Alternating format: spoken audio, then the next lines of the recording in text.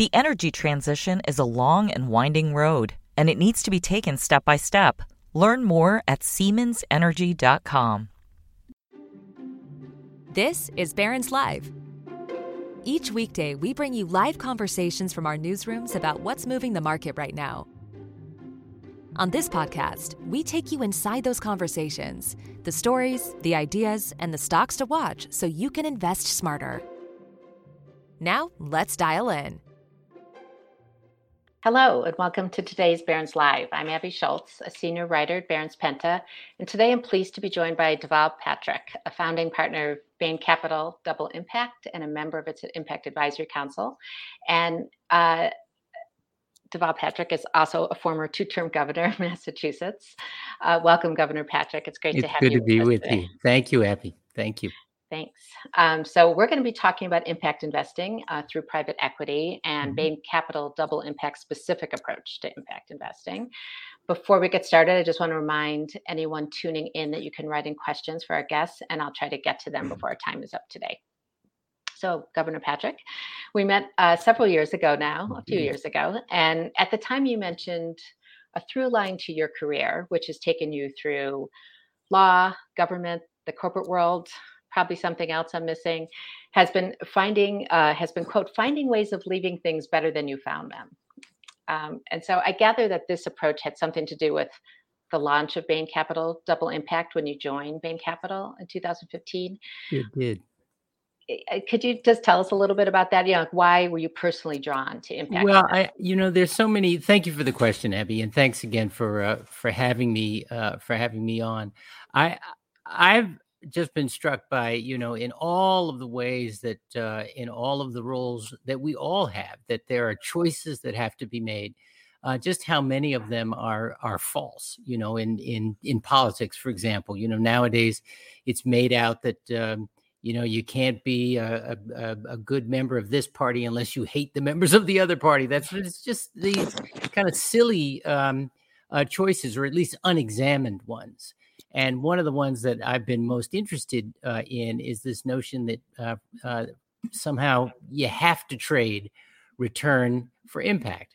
And as I was thinking about the ways in which, there are these secular trends where all sorts of us are making different choices about how and where we work and what we eat and what clothes we buy and how we drive and so on, that have to do with being more conscious and intentional about those choices, that there was sure to be. And of course, it turns out there are lots and lots of mission-driven founders who are trying to respond to those secular trends with products and services.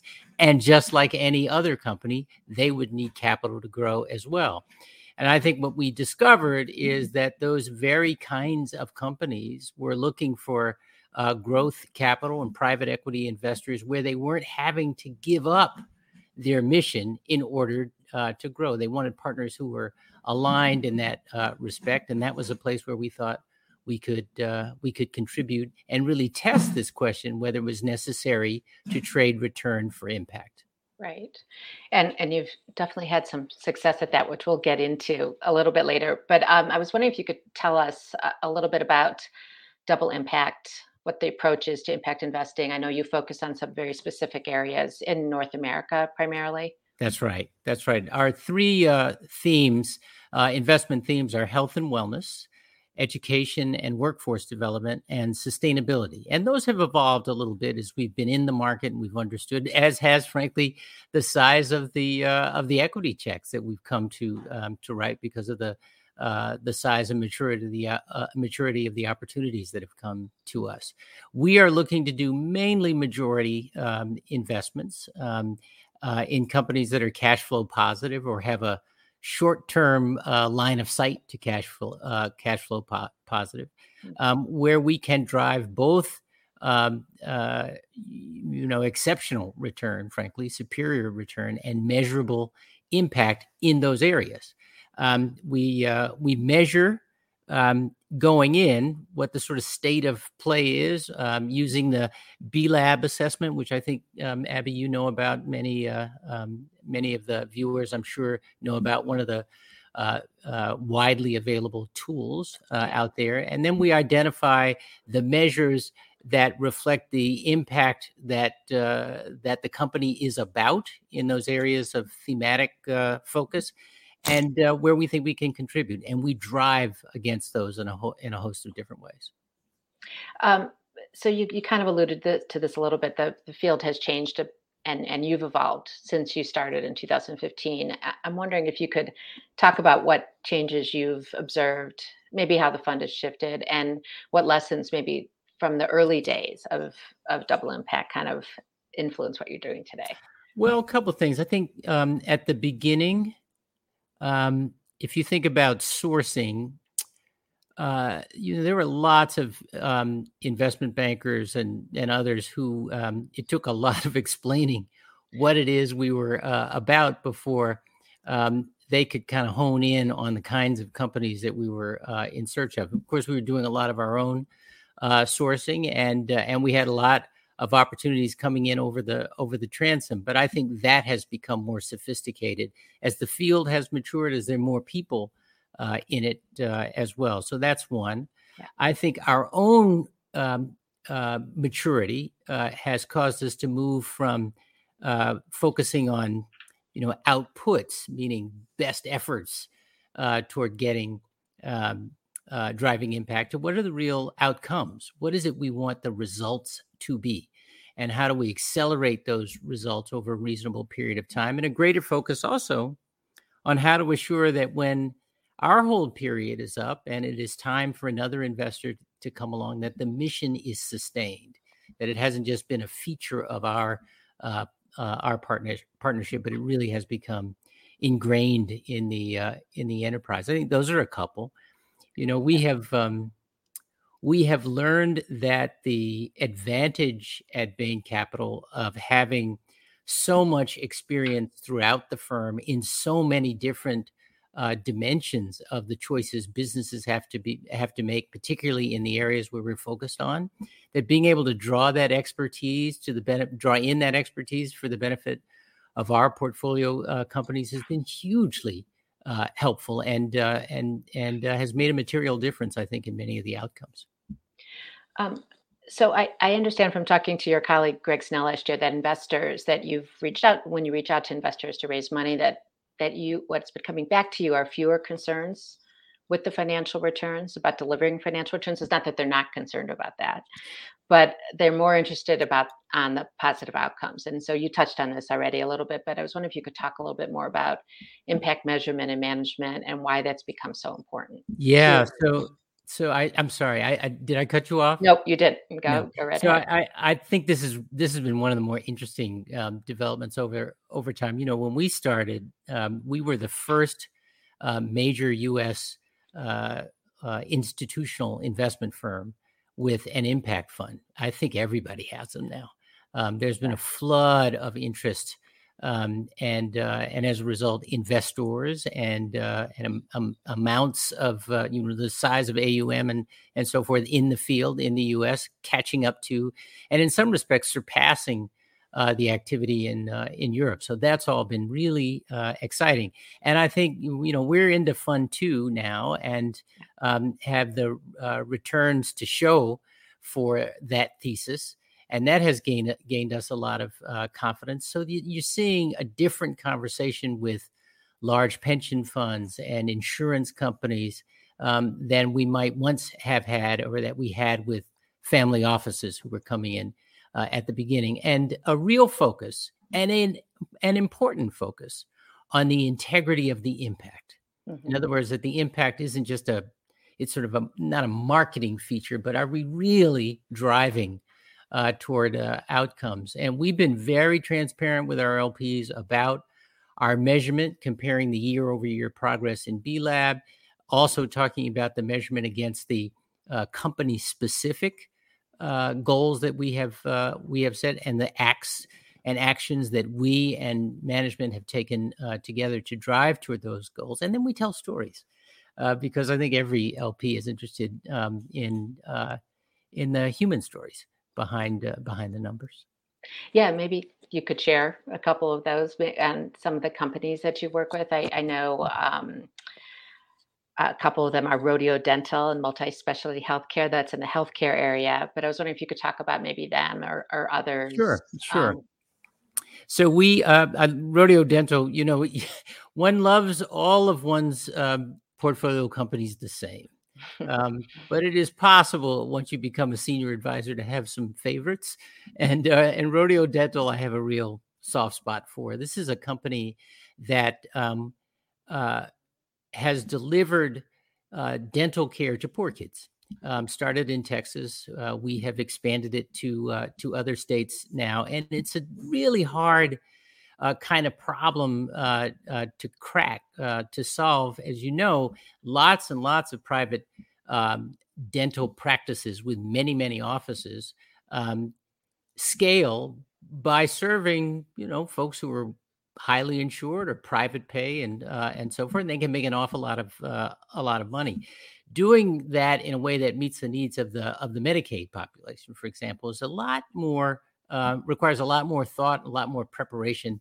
It requires wild efficiency, and the model that they have developed is, recruiting kids and their families in for the most basic preventative care. But if they find that something more is needed or that orthodontics is advised, they can do that on the same day. Imagine that.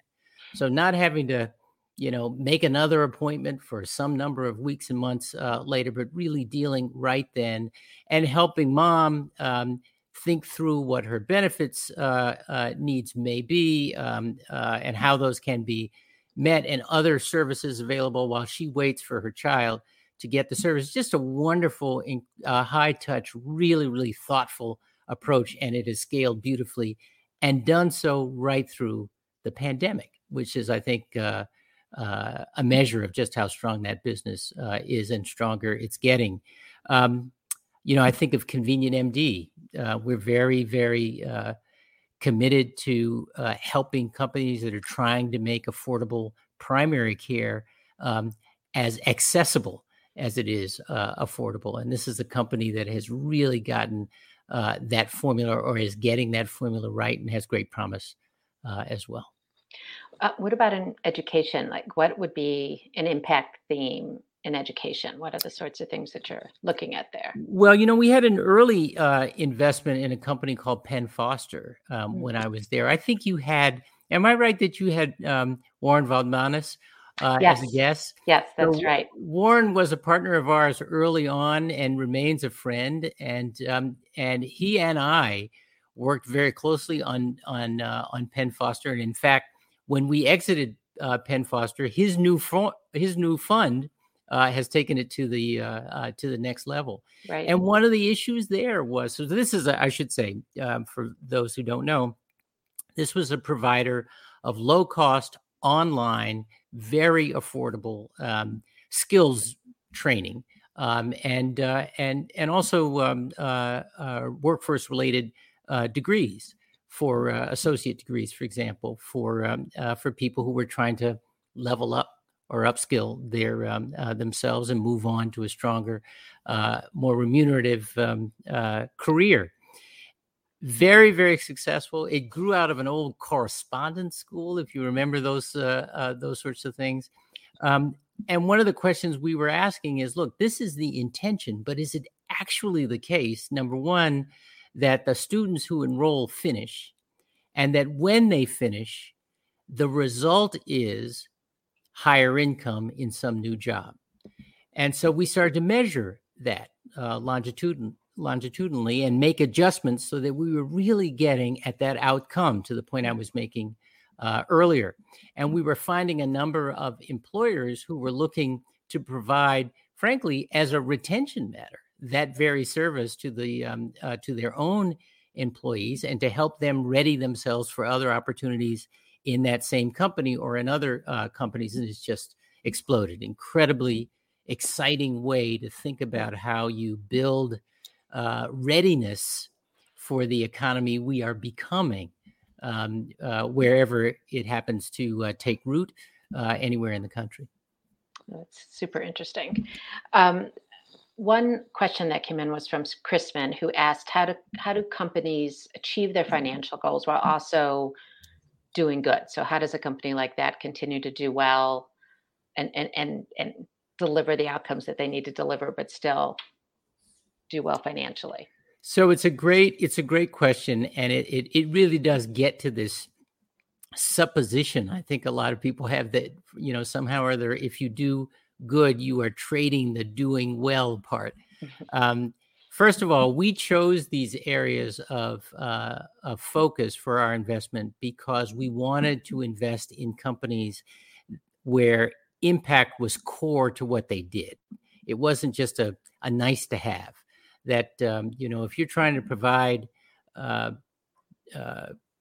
quality dental care to poor children, that is central to who you are. And we're trying to make it possible for that company, Rodeo Dental, and companies like it to scale so that they are providing that kind of care with that kind of long-term health and educational benefit to children, to more children who are in poverty. So to some extent, we have chosen areas where the impact is integral. I think the other implication of the question, though, is that, impact more and more gets conflated with ESG. And ESG is enormously important: environmental, social, and governance considerations. More and more important. More and more the focus of legislative and regulatory bodies in Europe, and increasingly in the United States, and certainly of boards of directors and of investors. All of that is good. That also, it turns out, enhances the value of a company long term.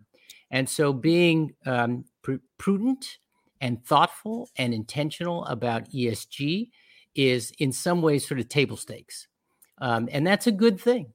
That's a good thing, especially if we're thinking about the long-term sustainability of American capitalism. I think that's a really, really great thing.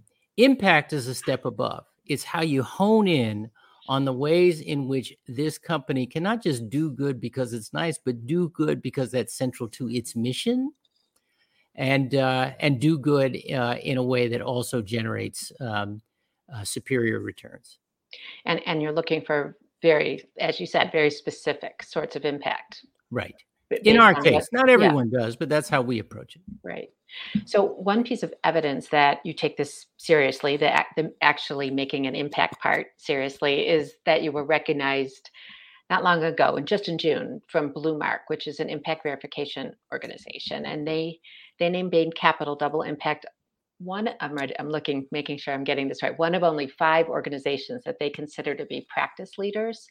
And this is out of 60 that they analyzed, who managed, I think, a total of 160 billion in impact assets. So a fairly large sample. Can you talk briefly about what went into that recognition and what it means for you? Well, I'm do you see me swelling with pride? We feel really good about that, because I think for us, and I alluded to this earlier, we have to have impact integrity. And that's important on its own. It was important to me, knowing that we were the first of large institutional investment firms coming into this space, a space that had been occupied by lots of great, generous, encouraging, but smaller funds and family offices who had done an awful lot of work to develop the field before we came in. And the last thing I wanted to do is to have Bain Capital come in and sort of Bigfoot it, if you will, and say, we'll take it from here, and then not do it well. So I feel really, really affirmed that the team's work and focus on being serious about the impact, about being intentional, and about being transparent about the impact. We've learned things, some of which we talked about before. It took us a little while or two, for example, to start to connect management compensation, a portion of it, to impact outcomes. So we were actually aligned on exactly the same on exactly the same goals and the measurement of those goals. It took us a while, since most of the folks on the team who had migrated from other businesses at Bain Capital into Double Impact, to understand that these were, in our cases, smaller companies where the capacity to develop information and do reports is just different than in the large cap fund. And that if we were going to be constructive partners, we had to adjust to that and not just send, pages and pages of, questions and interrogatories as if there was a whole finance department, rather than, in one case, I can remember the mother of the founder who signed every check. So how do you get good information when the ability to develop that information is more human scale? We had to learn those things and stick with it. And there are all kinds of adjustments like that that we've made. And I think of the Blue Mark report as having validated that we took this work seriously. We took our mission seriously, and that the results that we're delivering on the impact side, as well as the financial, but in that case on the impact side, are meaningful. Yeah.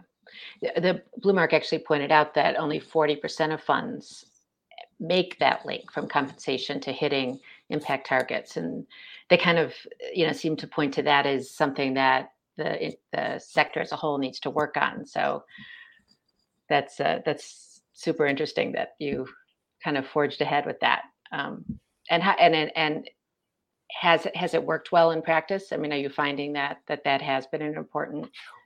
I think it's pretty straightforward for us in many ways, and for our portfolio companies in many ways, Abby, because as I said earlier, we've chosen areas and we tend to close deals with companies and founders who are pretty mission driven to begin with. Right. So the idea, they don't, in most cases, I would say they have not reacted as if this was some sort of burden. And I would say in the rare case where there has been some adverse reaction, it's a conversation, right? They're learning, we're learning, we're understanding each other. I will say, in full disclosure, that the nut we haven't quite cracked is how to link our own carry interest to our impact outcomes.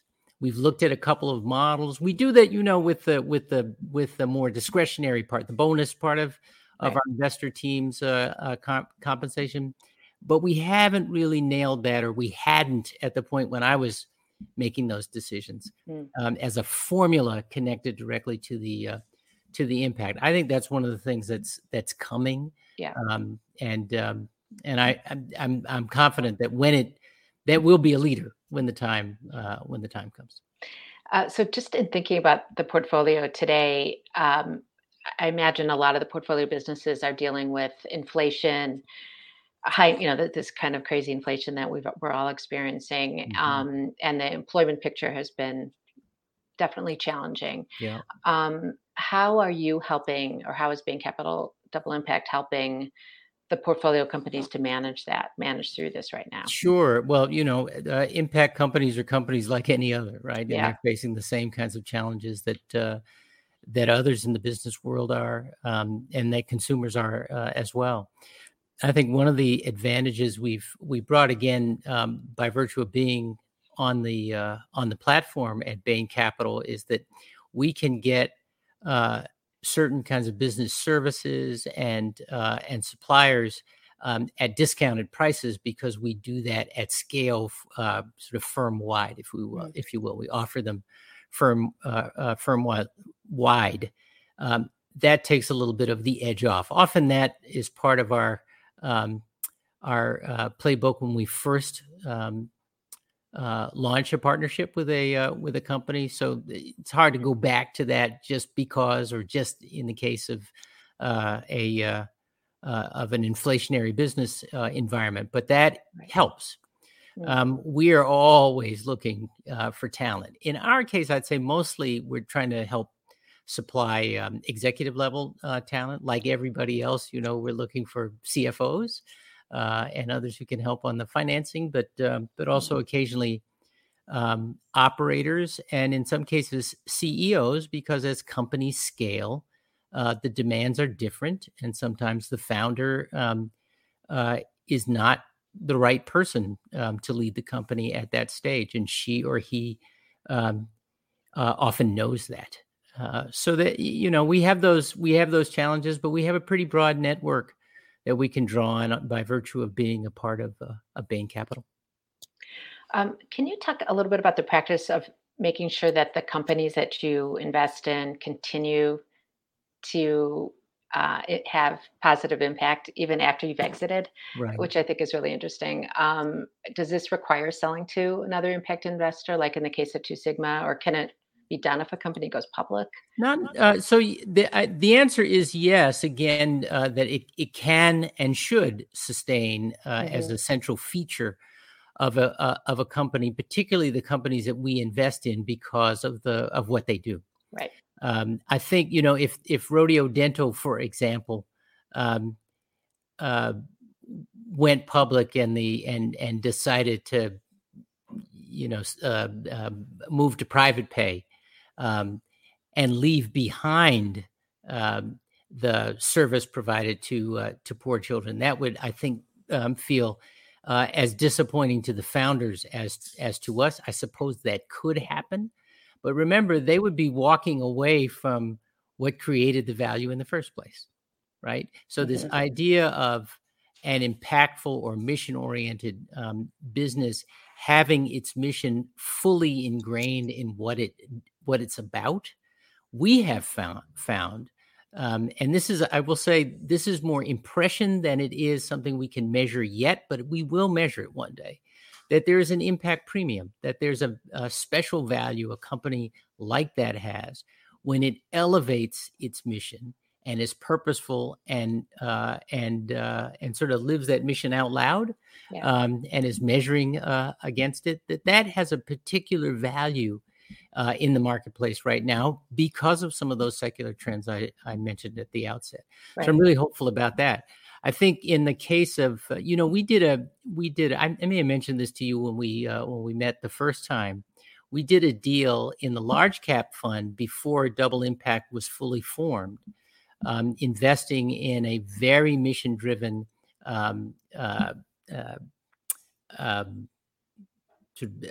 body soaps and body wash. What's the term? I'm losing the term. Well, like wellness company? Wellness company, but really very great, sustainable, family-run business. They sourced from women's cooperatives in West Africa, and they cut out the middleman so they could improve the living conditions and the wealth creation among the women in West Africa. It's just a beautiful, beautiful company with a tremendous founder and founding family. And that company was ultimately sold to Unilever. And part of the deal were features of the impact written into the contract, features of the impact that would be sustained during Unilever's ownership. And that has been the case. So that's another way to think about it. And but I can tell you, we are thinking about how to assure that impact is so central to what the company's about that walking away from it would be walking away from what a new buyer had paid for. Right. That makes sense. So I have a question from Rod, a listener, who is asking, what innovations do you foresee in impact investing? That's a great question. Well, I think there are a couple that we are seeing. I think there are issues around equity sharing with employees, or deeper into the company than just the senior executive ranks. I think that's a really interesting trend. I think that there will be more. This isn't quite an innovation, but I think there's going to be more scrutiny of the difference between ESG and impact, and the level of impact integrity. So I think there's going to be more innovation in how that is talked about and thought about, and most importantly, executed. And that's a good thing. More hands-on investing. I wonder, I'm not sure, but I wonder if there will be more sort of, if you will, single issue or single theme funds, rather than a fund like ours that has that is trying to cover three different themes, and I would say three different themes that aren't really overlapping or not often overlapping. Mhm. I don't know whether that's a good thing or a bad thing. I understand it from an LP's point of view. I think we'll Yeah. probably keep doing what we're doing. Thank you, Governor Patrick, for joining us today. Thank you. Really appreciate it. We learned a lot. It's great. Good to be with you. And to our listeners, join Barron's Live again on Monday when Barron's Senior Managing Editor Lauren Rublin and Deputy Editor Ben Levison will be talking about the outlook for financial markets, industry sectors, and individual stocks. Thanks, everyone. Stay safe and healthy. The energy transition is a long and winding road, and it needs to be taken step by step. Learn more at SiemensEnergy.com.